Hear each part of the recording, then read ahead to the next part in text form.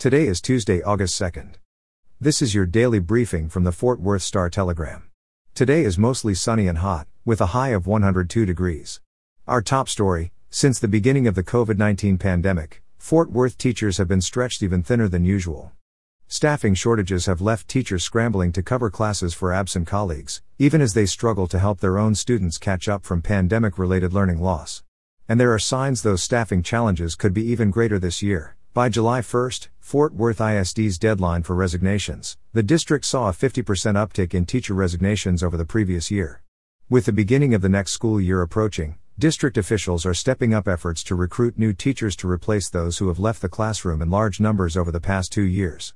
Researchers say there are steps states and local school districts can take to support teachers and keep them from leaving the classroom, and also to shore up their pipelines of new teachers entering the profession. In Texas news, a lack of air conditioning at most Texas Department of Criminal Justice facilities has incarcerated individuals suffering dangerous consequences from the triple-digit heat. Since 1998, the department has recorded at least 23 heat-related deaths. And in 2018 alone, at least 79 incarcerated people and prison staff reported heat-related illnesses from January to October, according to a report released July 21 by Texas A&M's Hazard Reduction and Recovery Center and the advocacy group Texas Prisons Community Advocates.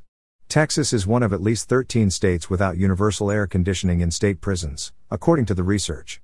Temperatures inside units have regularly reached 110 degrees and in at least one unit have topped 149 degrees, conditions incarcerated people call a quote living hell, unquote, according to the study.